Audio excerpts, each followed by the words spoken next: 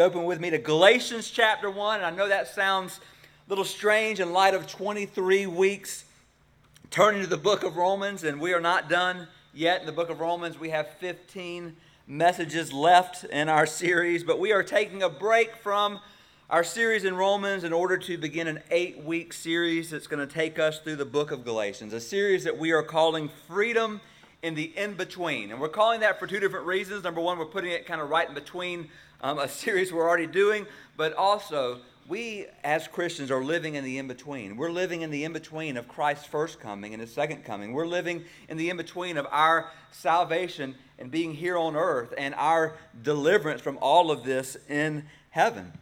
So freedom in the in-between. And today we celebrate the 245th anniversary of our founding fathers giving us our national birth certificate, what we call the Declaration of Independence, but what was in actuality for many a declaration of dependence, a dependence upon God. And just a quick little side note, if you think that independence is more important than dependence, you're going to have a hard time in your Christian life. Because our Christian life isn't about independence apart from God. It's about complete dependence upon Him. But the Declaration of Independence was the birth certificate for this nation. But here's the deal. The men who signed it knew that it could also not just be the birth certificate, it could be their death warrant. That they were signing their death warrant. The closing paragraph of the Declaration states this: "And for the support of this declaration with a firm reliance on the protection of divine providence, we mutually pledge to each other our lives, our fortunes, and our sacred honor."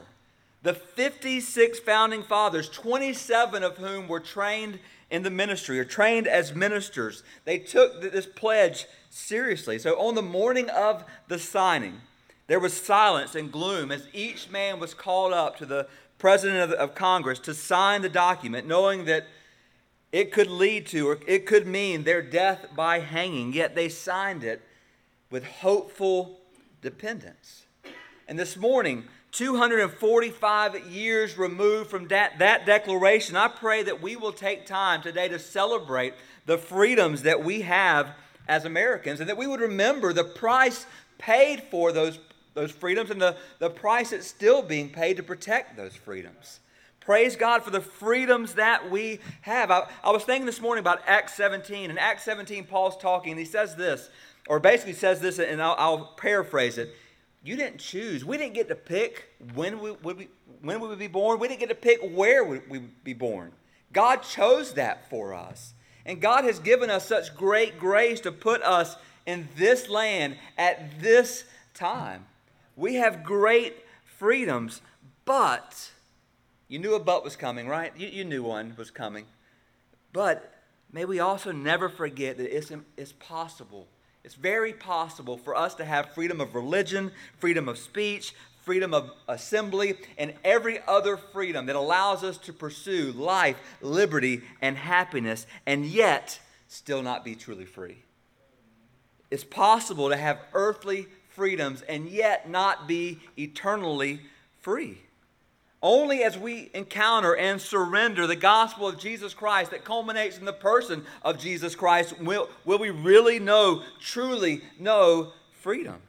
So I want us to dive in today to Galatians and what has been called the rough draft of Romans. So as we walk through this, there's going to be a lot of things that are similar to what Paul wrote to Romans later on. And it's kind of a rough draft of what he would write. But I want us today to behold true freedom. And we're going to look today at what it means to have freedom by God's grace. Over the next 8 weeks, we're going to look at freedom today by grace, next week in faith or through faith. Each week, a little picture of what freedom is according to the Apostle Paul. Because here's the deal. My prayer for us as a faith family, my prayer is that, and please, I'm probably going to tick you off in this, or some of you, but if I do, then you can take it up with the Lord. God did not set us free so that we could sit around and worship America. He set us free so that we could worship Him. Amen.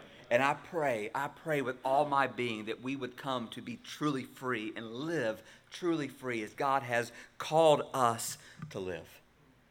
And so this is where we're going over the next 8 weeks. So I'm going to let you sit down today because we're going to read the whole chapter of Galatians 1. I know you're going to stand up in your hearts as honoring God's word. Beginning in verse 1, Paul writes these words. If you have your Bibles, it's right in front of you. If you don't, it's on the screen. Verse 1, Paul, an apostle, not from men, nor through man, but through Jesus Christ and God the Father, who raised him from the dead, and all the brothers who are with me, to the churches of Galatia. Grace to you and peace from God our Father and the Lord Jesus Christ, who gave himself for our sins to deliver us from the present evil age, according to the will of our God and Father, to whom be glory forever and ever. Amen.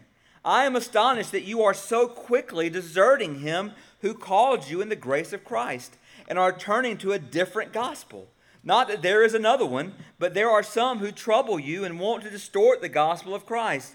But even if we or an angel from heaven should preach to you a gospel contrary to the one we preach to you, let him be accursed. As we have said before, so now I say again, if anyone is preaching to you a gospel contrary to the one you receive, let him be accursed. Am I now seeking the approval of man or of God? Or am I trying to please man? If I were still trying to please man, I would not be a servant of Christ.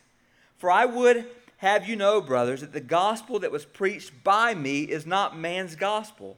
For I did not receive it from any man, nor was I taught it, but I received it through a revelation of Jesus Christ.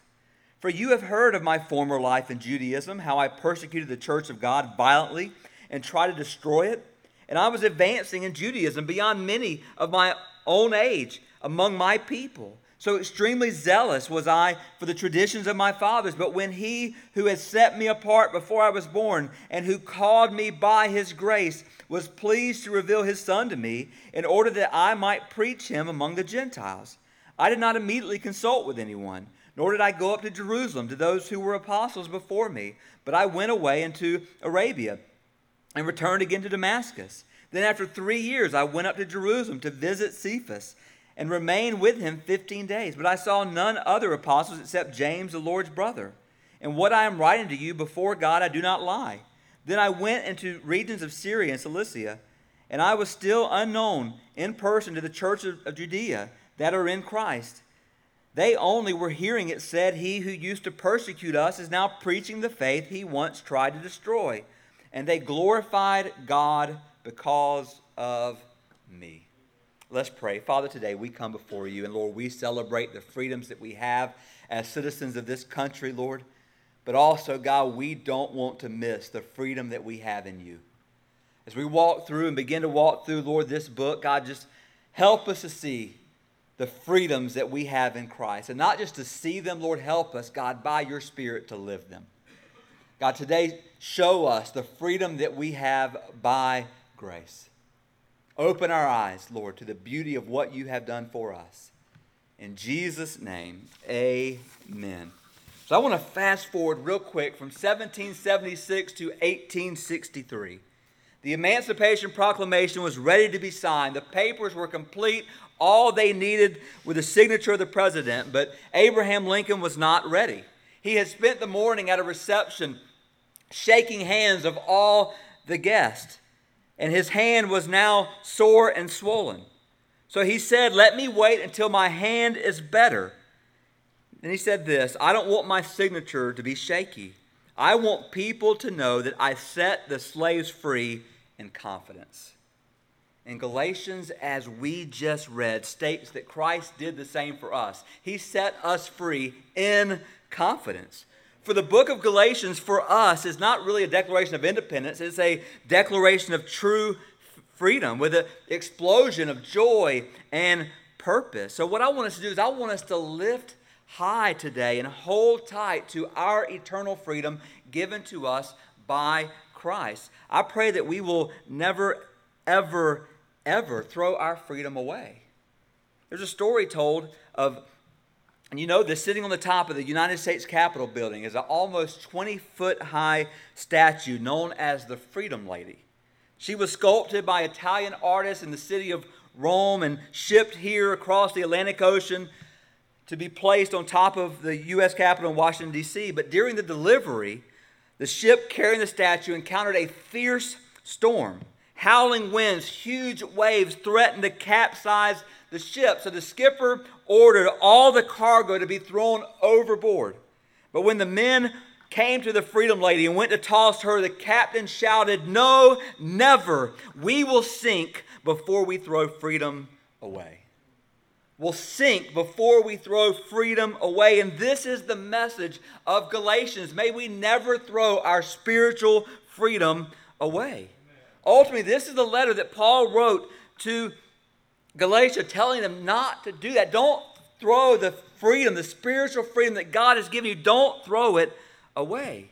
And as we've seen already from our time in the book of Romans, the church moved from Pentecost, which was 40 days after the resurrection, and the church moved into the world and very quickly became more Gentile than Jews. So the Gentiles began to take over. And as Gentiles in Jerusalem came to Christ, there was a group of Jews who stood in their way, and those Jews made their way out into these Gentile areas. So the purpose behind this letter from Paul is that a group of people called the Judaizers had made their way into the church in Galatia. These Judaizers were false teachers who were saying that in order to be saved, you had to trust Christ, but you also had to follow Jewish laws and regulations. So their message was this. Their message was, trust Christ, but live like a Jew. Mainly, be circumcised and act Jewish. And if you don't understand all the rites of circumcision in that day, please ask Frank Robinson after the service, and he will be glad to take you through all of it. But that was the picture. Be circumcised, act Jewish. That would be like telling everyone in America who is saved, trust Christ, get your appendix out, wear a Lee Greenwood t-shirt, and act American, and you'll be saved. Now, neither one of those is the gospel. That's not the gospel, which leads us to understand, listen, we didn't invent the gospel. So the gospel wasn't invented by man. If it was invented by man, it wouldn't be, don't trust yourself, trust Christ. If the gospel was invented by man, it would be this: do as many good things as you can possibly do, take your scorecard, put them all down, and eventually your good deeds will add up to you earning your way to heaven. Because the default setting of the human sinful heart is that we believe somehow we can earn our way. We want to earn our way. In fact, we want to pull our bootstraps up. That's the whole American picture. Tell me what I got to do and I'll do it. But that is not the gospel. I love the words of Charles Swindoll. In his writings on Galatians, he says this: the gospel frees us from trying to earn or retain God's favor through rule keeping. But, and this is a great other side of it, it also keeps us from running headlong to the other extreme, willfully sinning in the name of freedom. As people saved by grace, we've been sealed by the Spirit who works in us to help us love and obey Christ and serve one another. We have been freed not to do whatever we want, but to do what God wants. So our freedom. So here's the beautiful thing, and here's the thing that kind of rubs us the wrong way. What the Bible tells us is our freedom isn't about us. It's about what God has given to us and what God wants to do in us and what God wants to do through us. It's a beautiful thing. In fact, it's been said this: the gospel is like water. We didn't invent it, but we can't live without it. We can't live without the gospel.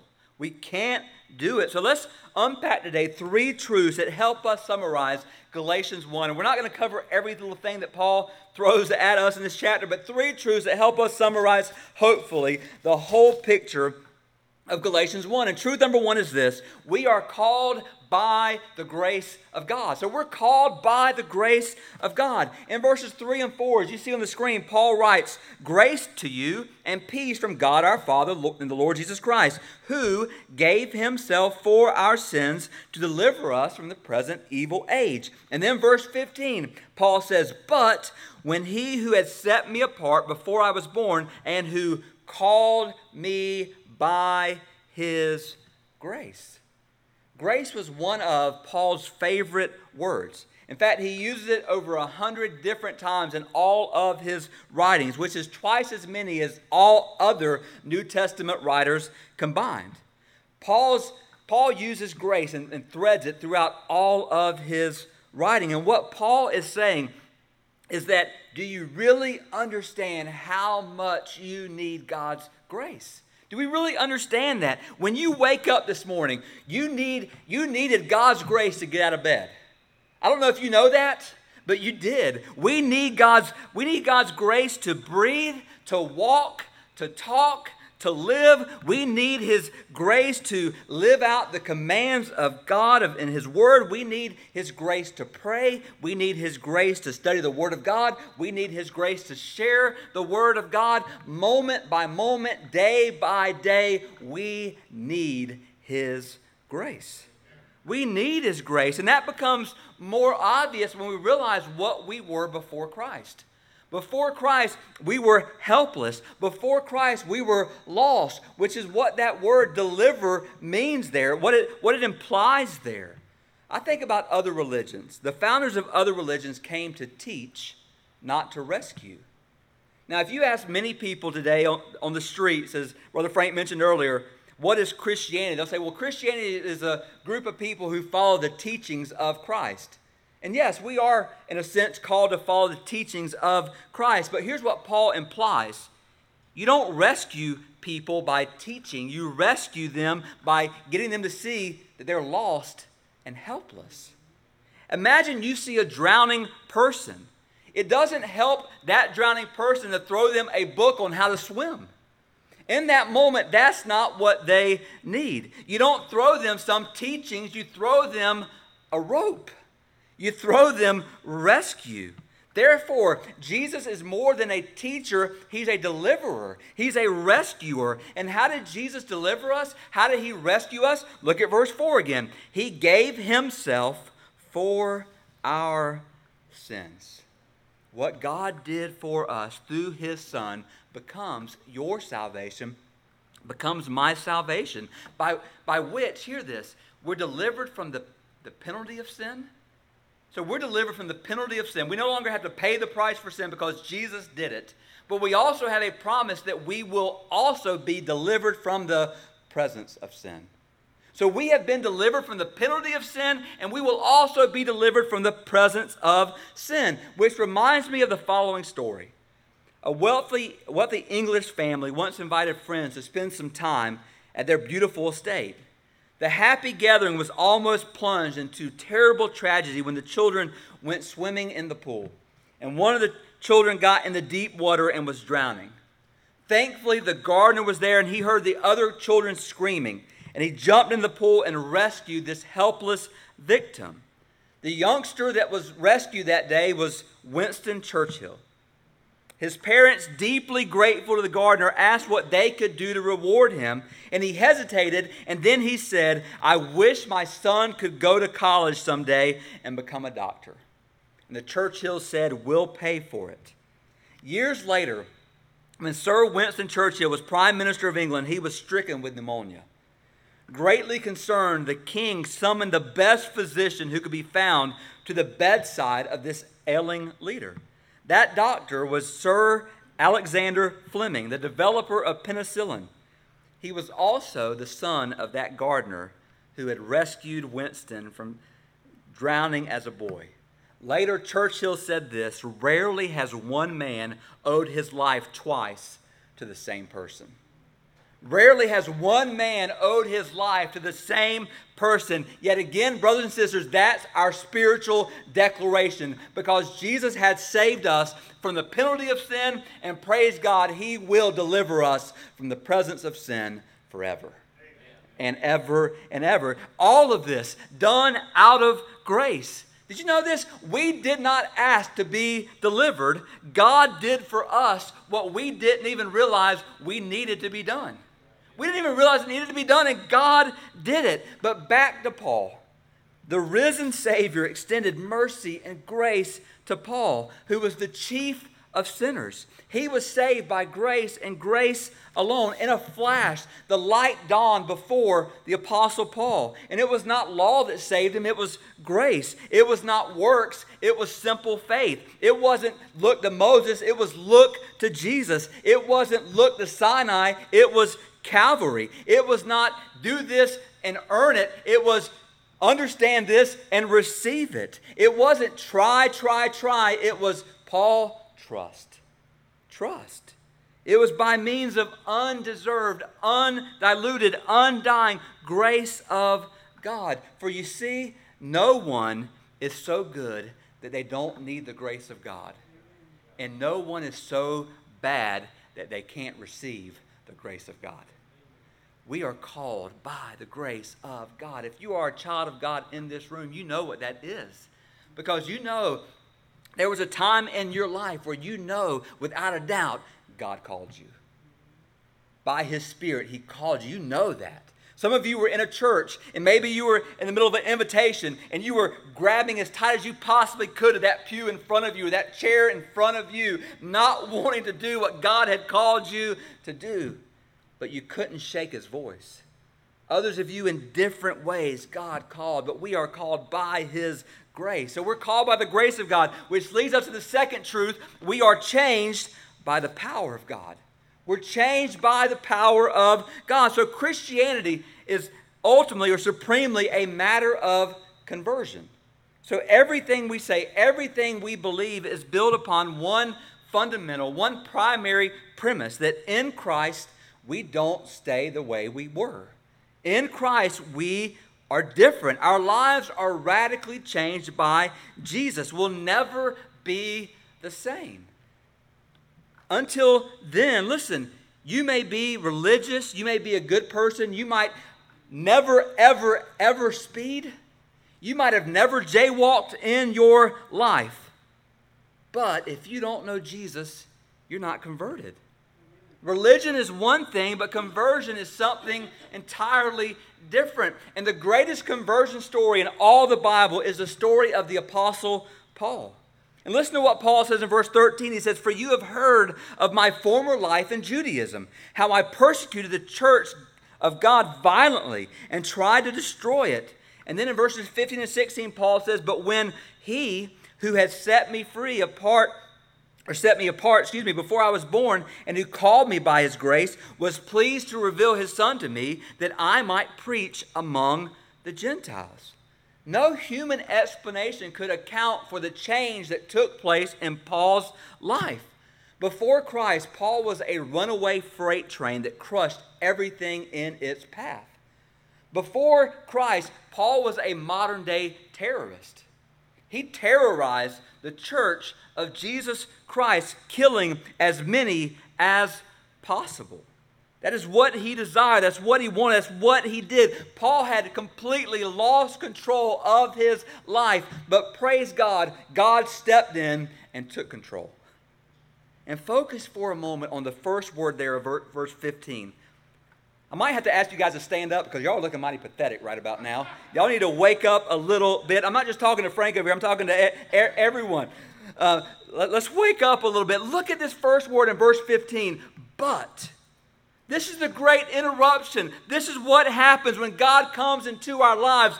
But Paul was a sinner, but God. Paul hated Jews, but God. Hated Jesus, but God. Paul killed Christians, but God. Paul attempted to destroy the church of Jesus Christ, but God. Paul enjoyed being lost, but God. Paul wasn't looking for a new life at all, but God. Paul intended to kill as many Christians as possible and more, but God. We are changed by the power of God. C.S. Lewis allegorizes his conversion in the story of one of his characters in The Voyage of the Dawn Treader. It's one of the Chronicles of Narnia series. The character's name was Eustace, a young boy who developed an evil heart, symbolized by him taking on the hard, scaly skin of a dragon all over his body. Eventually, he came to his senses, and he wants Aslan, who is the lion in the book who represents Jesus, he wants Aslan to change him back into a boy. So Aslan leads him to the fountain of pure water to bathe in. And he tells him first, before bathing, he needed to scrape off all of the dragon scales. So Eustace claws through the scales down to the skin. It's uncomfortable, but he gets it done. There's a pile of rough dragon skin on the ground, and he steps towards the pool of pure water. But as he gets ready to step in, he notices that the skin has already begun to grow back. He repeats the process 3 different times, but every time his skin changes back. Eventually, he looks at Aslan and says, I can't do this. And Aslan says, but I can. And he reaches out his paw to peel away Eustace's scales. And in the book, Eustace says this, the very first tear he made was so deep, I thought it had gone right into my heart. And when he began pulling the skin off, it hurt worse than anything I've ever felt. But when it was done, and the skin stayed off. And Lewis was describing his own conversion. C.S. Lewis called himself the most reluctant convert in all of England, whom God had to drag kicking and screaming into his kingdom. And what C.S. Lewis is saying here, maybe it's true of you today, that God had to put things in his life to tear him down. That God had to show him his need for God. Or what C.S. Lewis is saying is, God put me flat on my back, so the only place I could look was up. Have you ever been there? Maybe today you're flat on your face because you've fallen that way. Turn over. Turn over and look up. Turn over and look up. You see, this chapter is all about how God saves bad people. God can save bad people. How God transforms dead people by the saving power of Jesus. And some of you might be thinking right now, well, that's not my testimony. My testimony is not as powerful as Paul's. I never did the big sins. I was just doing the little sins. You know, I wasn't a 12-year-old selling drugs out of my backyard. That wasn't my testimony. My testimony isn't that big of a deal. But that's where we go wrong. Because according to Scripture, if you are a child of God, you were one time dead. You were one time an enemy of God. You were one time in total darkness. You were one time destined for destruction with the wrath of God upon you. But if you are a child of God, according to the Word of God, you have gone from darkness into marvelous light. You have passed from death into life. All of us, according to the Word of God, are beggars in need of God's grace. No matter how we judge our own stories, we are desperate people in need of a Savior. And hear this. If you call upon Jesus, He never shows up in weakness. He did that already when He came to earth. Now, anytime He shows up in power. And He has enough power to change you, to change me, and to change everyone. This is the beauty of our God. We are changed by the power of God, which leads us to the last truth. Some of you need to wake up and let's finish strong together. Last truth is this: we're committed to the gospel of God. This kind of seemed like a weird way to end. It's not a huge, great ending like normal. But listen to what Paul says in verses 6 through 8. I'm astonished that you are turning to a different gospel. Paul couldn't wrap his mind around the fact that he had came to these people. He had started the church here. He had walked away. He had taught them, and yet they were turning away from the gospel. Then he says, you're turning to a different gospel. Not that there is another one, but there are some who want to distort the gospel of Christ. Then he says this: if anyone is preaching to you a gospel contrary to the one you received, let him be accursed. Paul even says this: even if an angel comes to you with a different gospel, let him be accursed. And those are good verses to use if you're ever talking to a Mormon or a Muslim, because that's exactly what they believe. That an angel came and talked to their founders, but the angel told them something different than this. And Paul would say, let them be accursed. Let them be accursed. Here's the deal. What is the greatest challenge to Christianity in the 21st century in the U.S.? Is it rampant immorality? Is it divisive social issues? Is it politics? Is it increasing hostility towards God? And all of those things are dangers without a doubt. But I would say this. I would say the biggest threat to 21st century American Christianity is religion. It's religion. It's beliefs and thoughts that draw us away from the gospel. Some religions openly oppose Christ, but others are more subtle, yet they're just as dangerous. Because think about this. if I were to walk up to you today with a glass of water, and I handed it to you and say, here's a glass of water, and you're about to drink it, and I take a little thing and drop something in and say, what is that? I say, oh, it's just a little drop of poison. It's okay. Keep drinking. Would you drink it just because most of the water is pure? Or would you pour it out saying, you're trying to kill me? Like, why would you try to kill me, Michael? What did I ever do to you? No, here's the deal. One drop of poison contaminates it all. And the same is true with the gospel. If you tamper with it, if you add anything to it, you lose the whole gospel. And what Paul is saying is these Judaizers had come on the scene and they were saying, yes, trust Christ plus this. And what Paul is saying is very clear. We don't need Christ plus anything. We need Christ, period. Let me say it again. We don't need Christ plus anything. We need Christ, period. And let me end this way. What is the gospel? I think we live in a world where if we were to ask many people in the church what's the gospel, many of them would have many different answers. I don't know why that is. I don't know if you remember our time in Romans 1:16 where we unpack what the gospel was, but here's the deal. What is the gospel?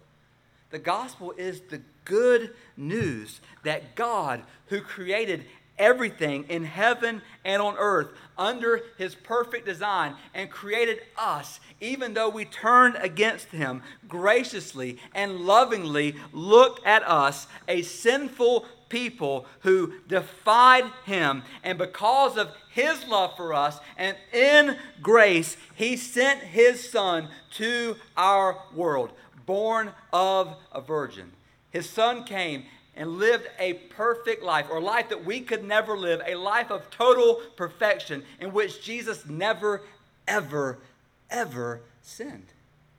And then in his sinless body, Jesus died a death that none of us could ever die, a death for the sins of the world. And in Jesus' death, he endured all of the wrath of God.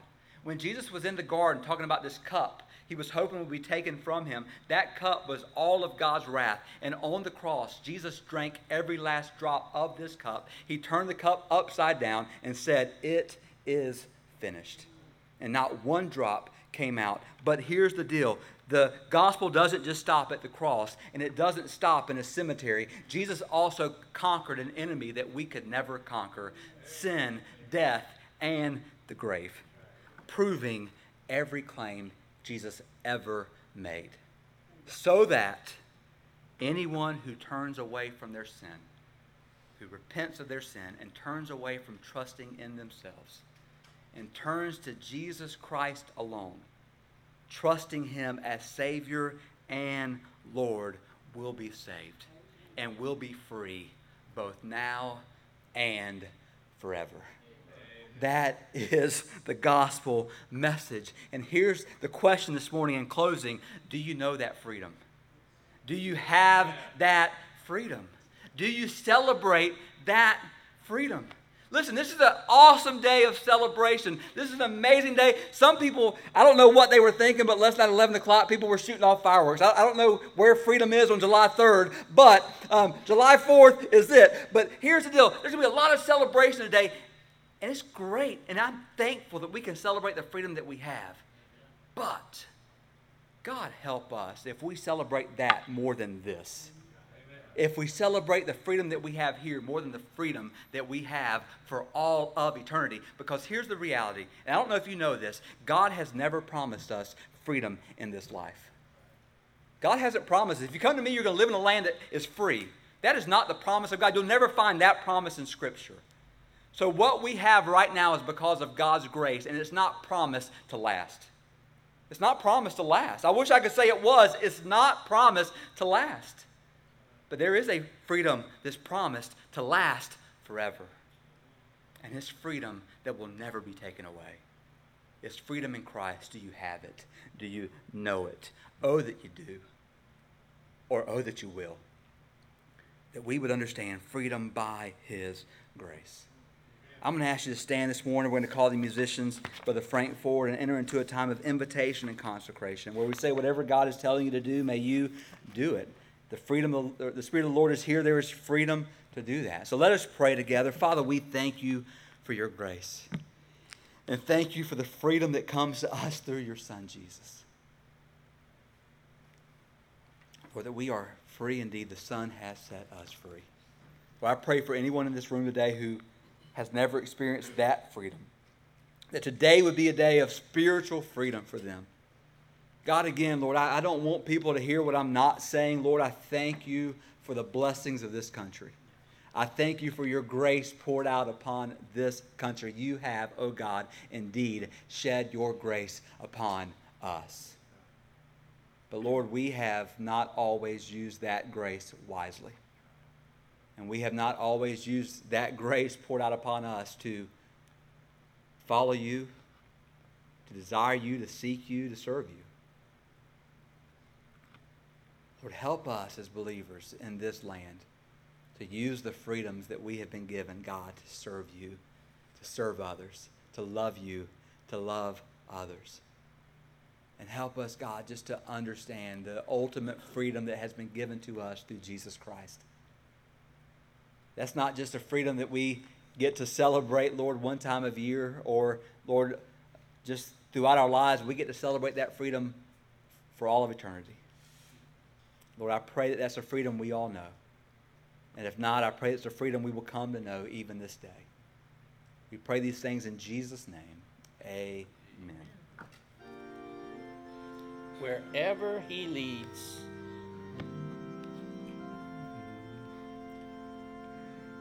Take up thy cross and follow me.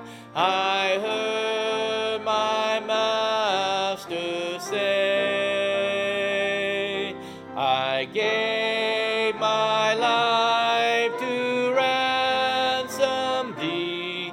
Surrender your all today. Wherever he leads, I'll go. Wherever he leads, I'll go. I'll follow my Christ who loves me so. Wherever he leads, I'll go. He drew me closer to his side. I saw